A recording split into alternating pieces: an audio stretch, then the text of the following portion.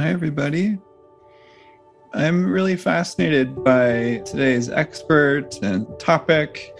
Our friend Andrew Holecek is here. Andrew Holecek is an author and a spiritual teacher. He offers talks, online courses, and workshops all over the US and abroad.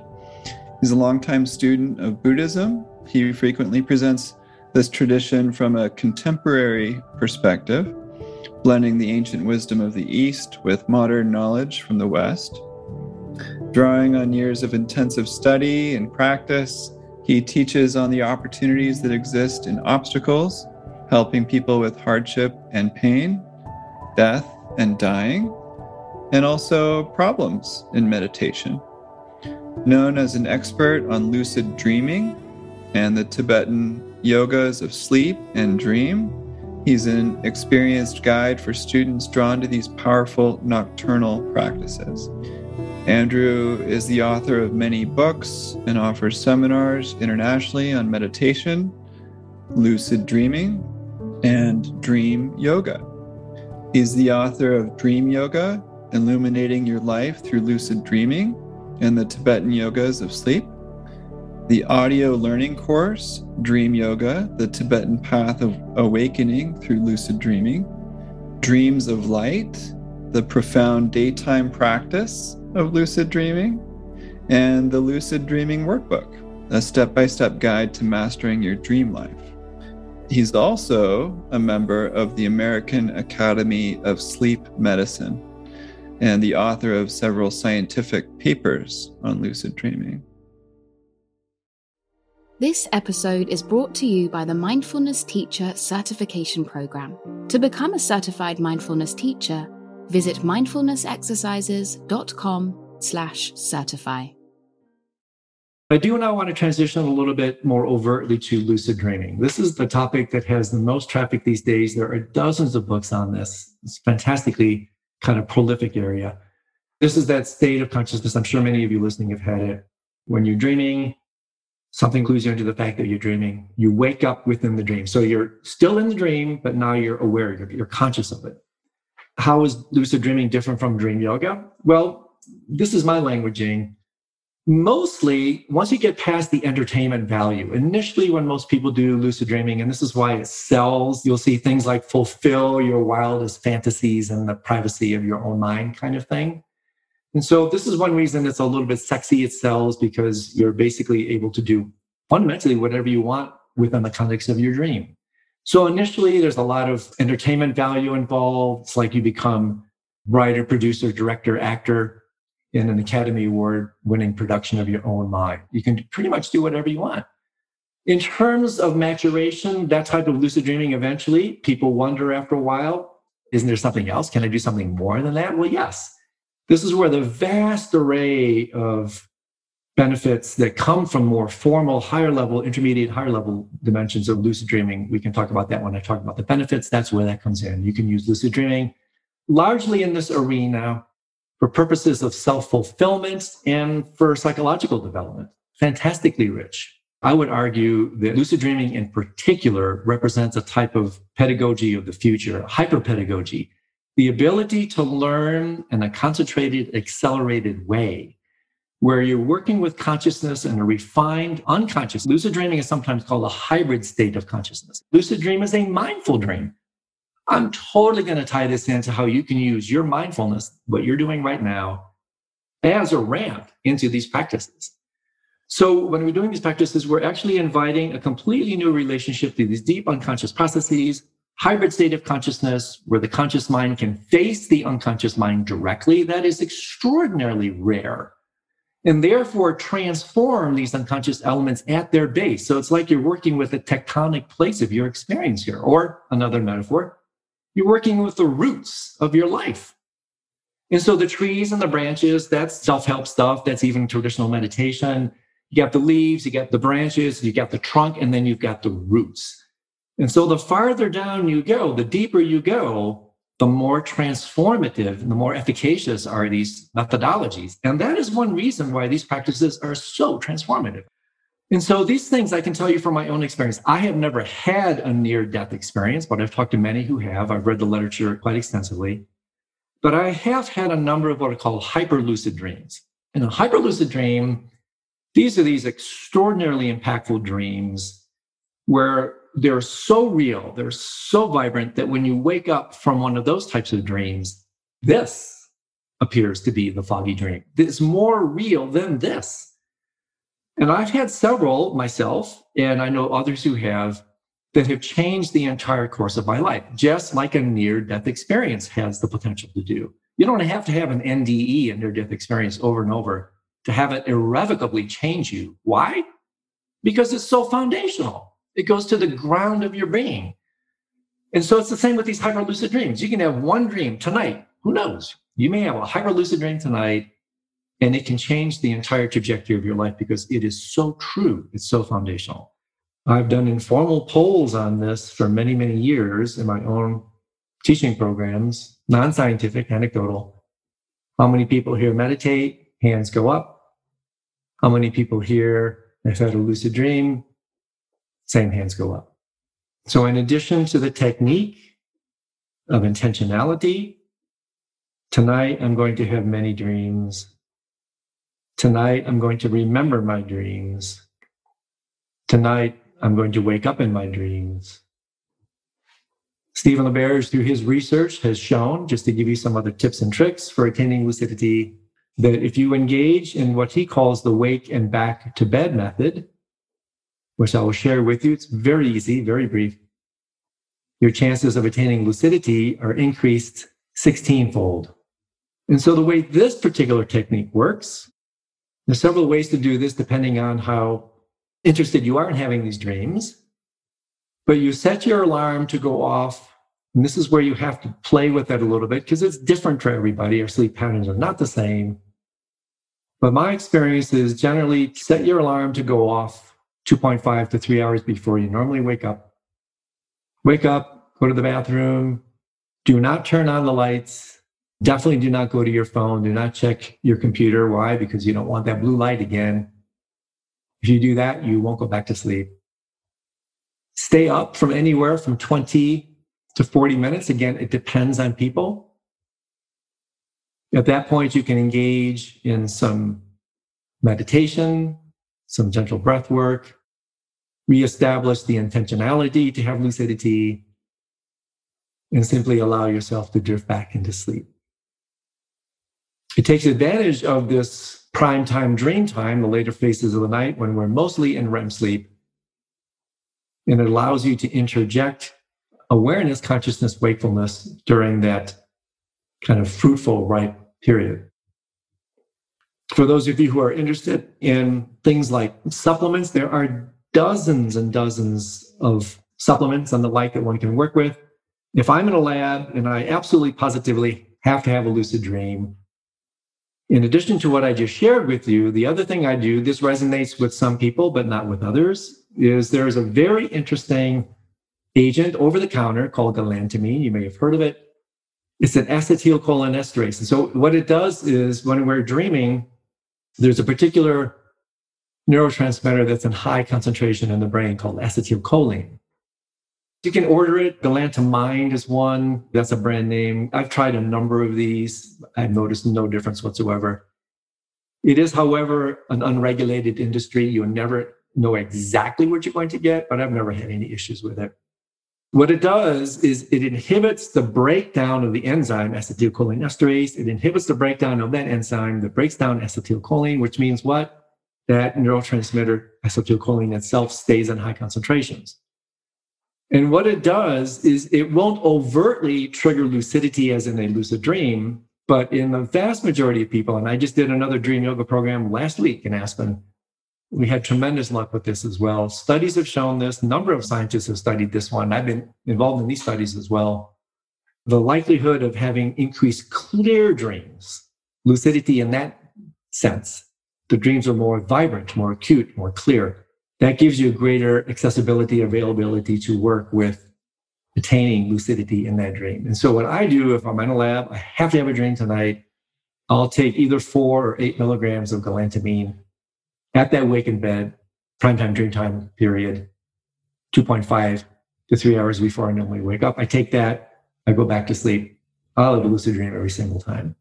So the next thing that I recommend in conjunction, now this is another daytime practice that you can do, is work with what are called dream signs. And these are really playful, interesting, fun things to do. And what a dream sign is, it's kind of like what it sounds like. It's any quirky, unusual, dreamlike event that occurs during the day. Like, for instance, I'm sitting here in the study. If a big bird slams into the window, that's what's called a weak dream sign. Something unusual. Or I'm sitting here and the lampshade behind me falls off. Or a strange dog walks into your garage or house. Anytime anything unusual happens, what you want to do is conduct a state check, or what's called a critically reflective attitude. And what this is, it couldn't be simpler. Whenever anything weird happens, and once you're sensitized to it, weird things happen all the time. You want to conduct a state check. And what a state check is, and there's many of them, I'll show you the easiest one, so simple. This is what it sounds like. It's a way to check what state of consciousness you're in. There's many, but the one I do the most is whenever anything weird happens is I'll jump up. I'm sitting in a chair right now. So if a bird was to hit the window, I would jump up out of my chair. If I'm walking along outside and something weird happens, I'll literally jump up. Why do you want to do that? Well, you're creating a pop-up. You're installing a pop-up. You're creating a habit. And then what will happen is this habit will carry over into the dream. And the way this works is that one of the main reasons we don't wake up in our dreams is we take whatever happens in the dream at face value. We don't challenge it. A pink elephant walks into your living room in a dream, you just go with it, right? That's how you sustain and continue to go with your non-lucidity. But if you sensitize yourself during the day relentlessly, consistently, to do these state checks, then whenever any weird thing happens in a dream, which happens like every bloody night, you'll conduct a state check. And so that pink elephant appears in my dream tonight. What am I going to do? I'm going to jump up in my dream. And guess what happens? Half the time, I'll either go up, I won't come back. I jump up, I just keep going. Hey, wait a second. I'm either dead, tripping, or dreaming. This must be a dream. Or I'll jump up and kind of fall down and go through the dream ground. Hey, wait a second. I can't do this in waking life. I must be dreaming. So the other thing you can do is literally, you can just hold your hand up. If something weird happens, you can hold your hand in front of your face. A little bit like Castaneda's trick. Pull your hand out of view, bring it back in. Stephen LaBerge has also tested this one. I think it's like 95% of the time when you bring your hand back in, or if you bring a text back in, a little word I've used, little business cards I give out in my programs, literally just says, this is a dream. Pull that out, bring it back in, pull it out, bring it back in. Why do you do that? Because when you bring it back the second time, if you're dreaming, something's going to change. Another finger will pop out or disappear. The hand will change size. It will change colors. Something's going to change. And then what you do there is like, hey, wait a second. That can't happen in real life. I must be dreaming. And so this is another very effective way to start to bring about lucidity at night. Another thing you can do if you have recurrent dreams. Those of you who have recurrent dreams, from a brief kind of dream interpretation point of view, Tenzin Wangyal Rinpoche says playfully, recurrent dreams, unless it's PTSD type, basically are indicative that you're not a good listener. What did Freud? I think it was Freud. I think Freud said an uninterpreted dream is like an unopened letter. And so, just as a brief sidebar, many recurrent dreams, unless they're deeply traumatic ones, really have this kind of interpretive blindness. You're not getting the message. But that aside, what you do with these dreams, keep your dream journal. That's another very helpful thing for lucidity. Keep a journal on the side of your bed. Devote it exclusively for dreams. Don't write your shopping laundry or your shopping list or your laundry list on there. Just write your dreams. Date them, title them. And then what you do with recurrent dreams, I've had a number of these, you highlight the main themes that repeat in the dream. Like, for instance, I used to have one of my childhood home in Michigan with waves crashing over my house. And so I wrote all that stuff down. I highlighted them, and then I became sensitized to those dream signs for my recurrent dreams. Whenever I had that dream in the future, hey, wait a second, dream slamming and house. This is my dream. This is my dream. I use that as a way to attain lucidity. So there's so many. There are literally dozens of these types of techniques. There's dream goggles you can get, all kinds of other supplements you can try. There's what's called a mild induction technique. There's prospective memory exercises. Obviously, the literature is voluminous, but I have found in my own experience that these handful of practices have been extraordinarily helpful. One last one is working with what's called prospective memory. Most of our memory is retrospective. Prospective memory is trying to remember to do something in the future. So what we're doing when we're incubating, or I should say, trying to bring about dream lucidity induction, is we're trying to remember to wake up in the dream when we next have it. So we're working with prospective memory, whether we know it or not.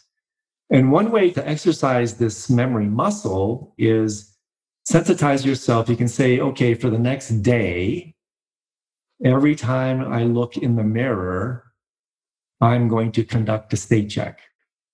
Then you can say the next day, every time I hear a dog bark, I'm going to conduct a state check. And it's actually somewhat humbling, revelatory, how often we forget. And so as we sensitize ourselves to do that, every time I look in the mirror, every time I brush my teeth, every time I go to the bathroom, I'm going to conduct a state check. This is a way to actually cultivate this prospective memory capacity that will then also translate into proficiency with recollection of the dream state at night. And so these are my personal top, maybe 5 techniques. And the most important ones, just to reiterate, hands down, number 1, intentionality. Don't let the simplicity belie the efficacy. This thing really works. Number 2, meditate. And then you can augment it with all these other different ones, depending on what you may have resonance with or not.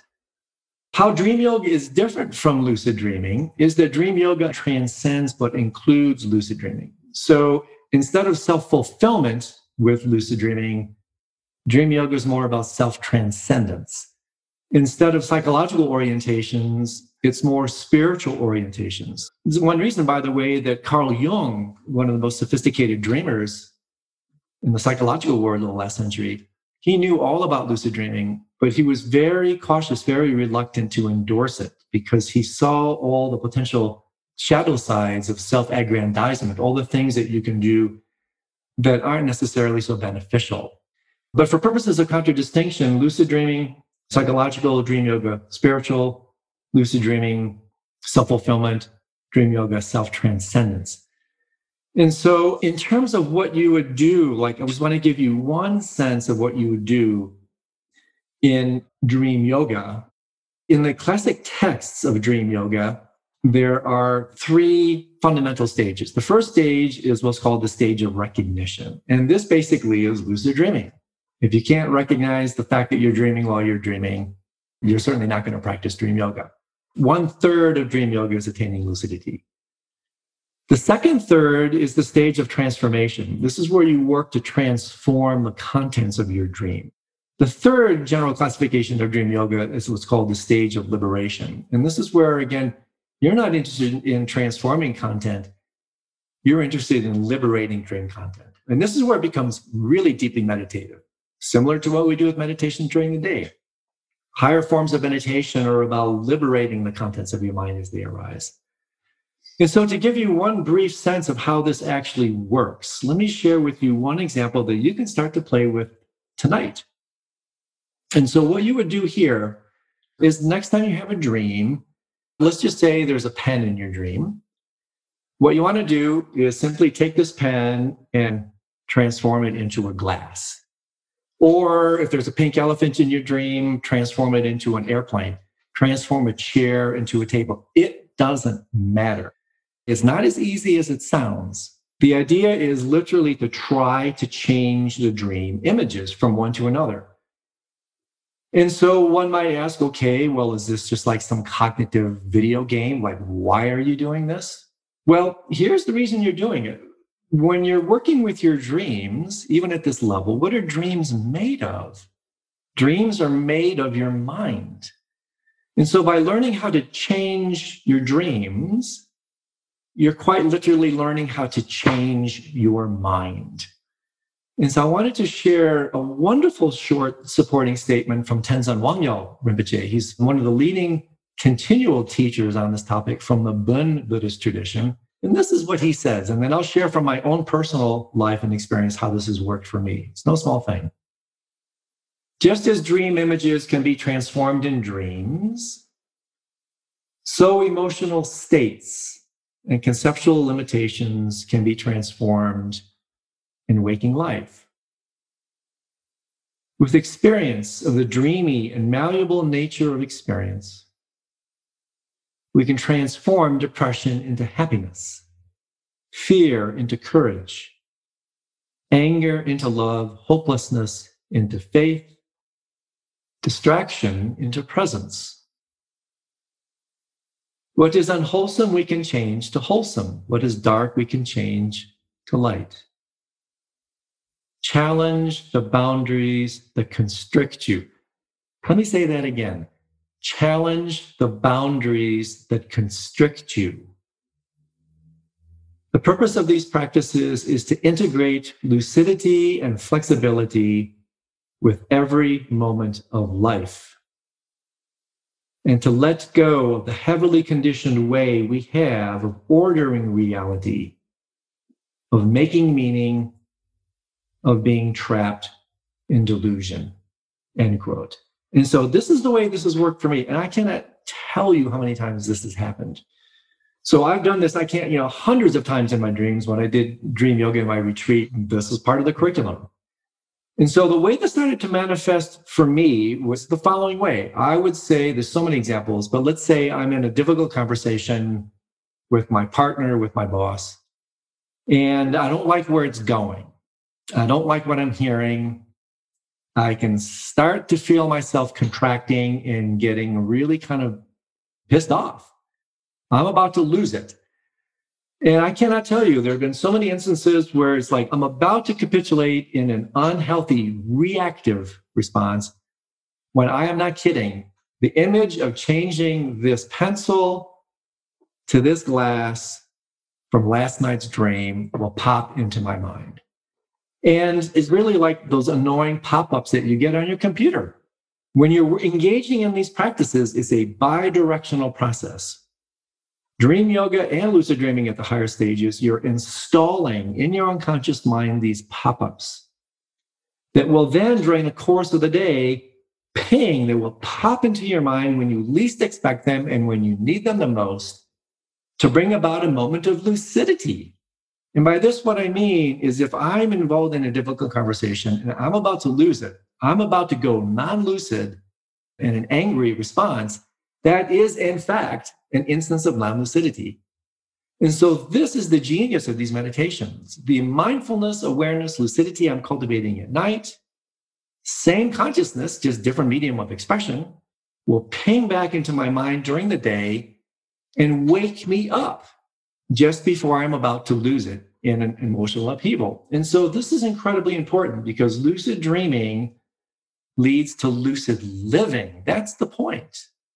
The point is to take the insights from a nocturnal mind and then bring them back. It's like literally opening interstate commerce between two previously different states of consciousness.